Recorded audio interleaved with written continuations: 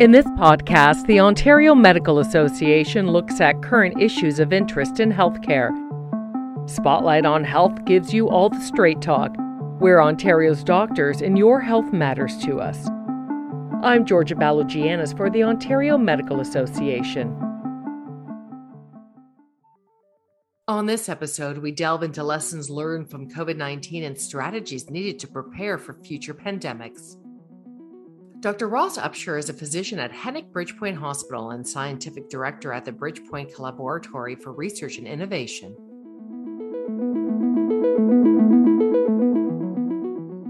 Unlike the first wave, which was small, or the Delta wave, which was challenging, I think we're in a much better position with a large number of medical countermeasures to respond to any surge in cases that we might see.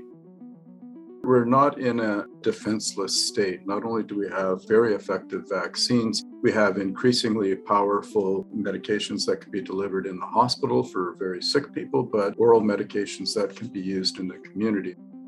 I think we should be incredibly grateful to the hard work that all frontline clinicians, be they physicians, nurses, respiratory technologists, public health practitioners, that everybody has done. We are still ready, willing, and able to respond, but we still need to have the tools and the public support to do our jobs to the best of our capacity. I think we've shown with Omicron and with Delta that we are capable of managing this, but we need the resources to do it. I think everybody's exceptionally tired. Would we be happy to see another wave? Absolutely not. Would we roll up our sleeves and get down to doing the work? Absolutely. We need to be vigilant, and we need to be prepared, and we need to support frontline healthcare providers to be able to do their job.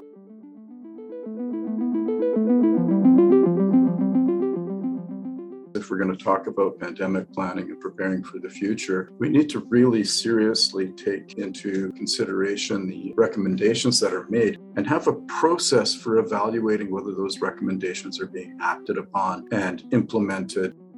The only lessons we've learned from previous epidemics is that we don't like to learn lessons. And a lot of the things that have happened are structurally the same. We're repeating, we're spinning our wheels and doing the same thing over and over again.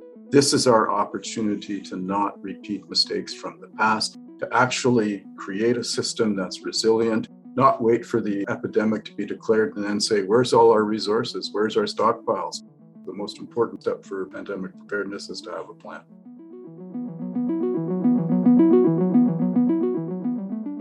If we're going to truly have a better pandemic response, we need to remember that pandemics are global events, and we're only as strong as the weakest link in the global community. We're not safe until everyone's safe. The real star of the show, I think, technologically, in terms of COVID response, has been the capacity to use sequencing to actually give us insight into the evolving and changing nature of the viral pandemic.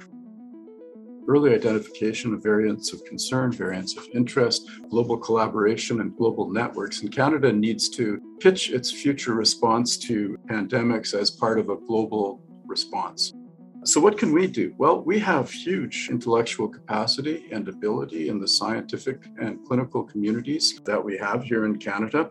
And we can start to enhance capacity to produce vaccines, diagnostics, and therapeutics, support regional networks globally. What we found as a bit of an Achilles heel is the concentration of vaccine production in only a few locations.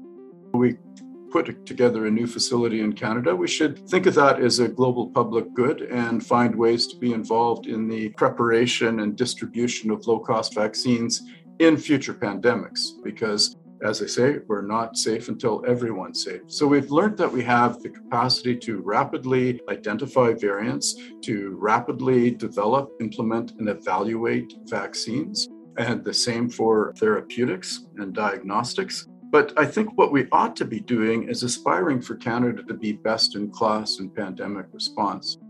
We utilize all of our assets, academic and clinical, provincial and national, so that we're able to not only protect our own population, but to make strong contributions to global health and global security as well.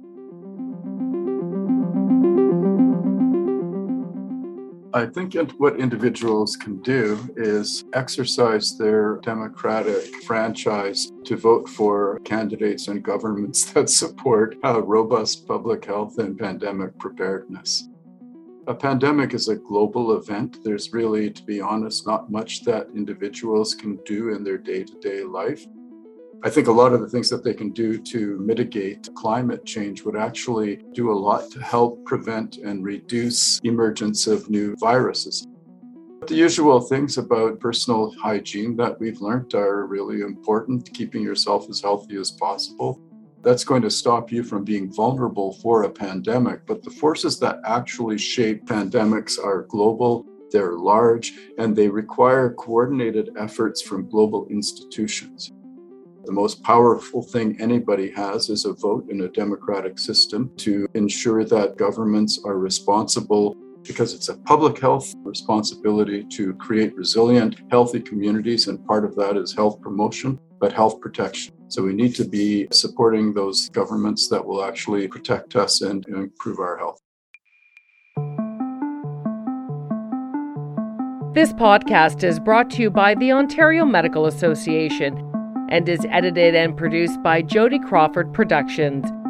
To learn more about the Ontario Medical Association, please visit OMA.org.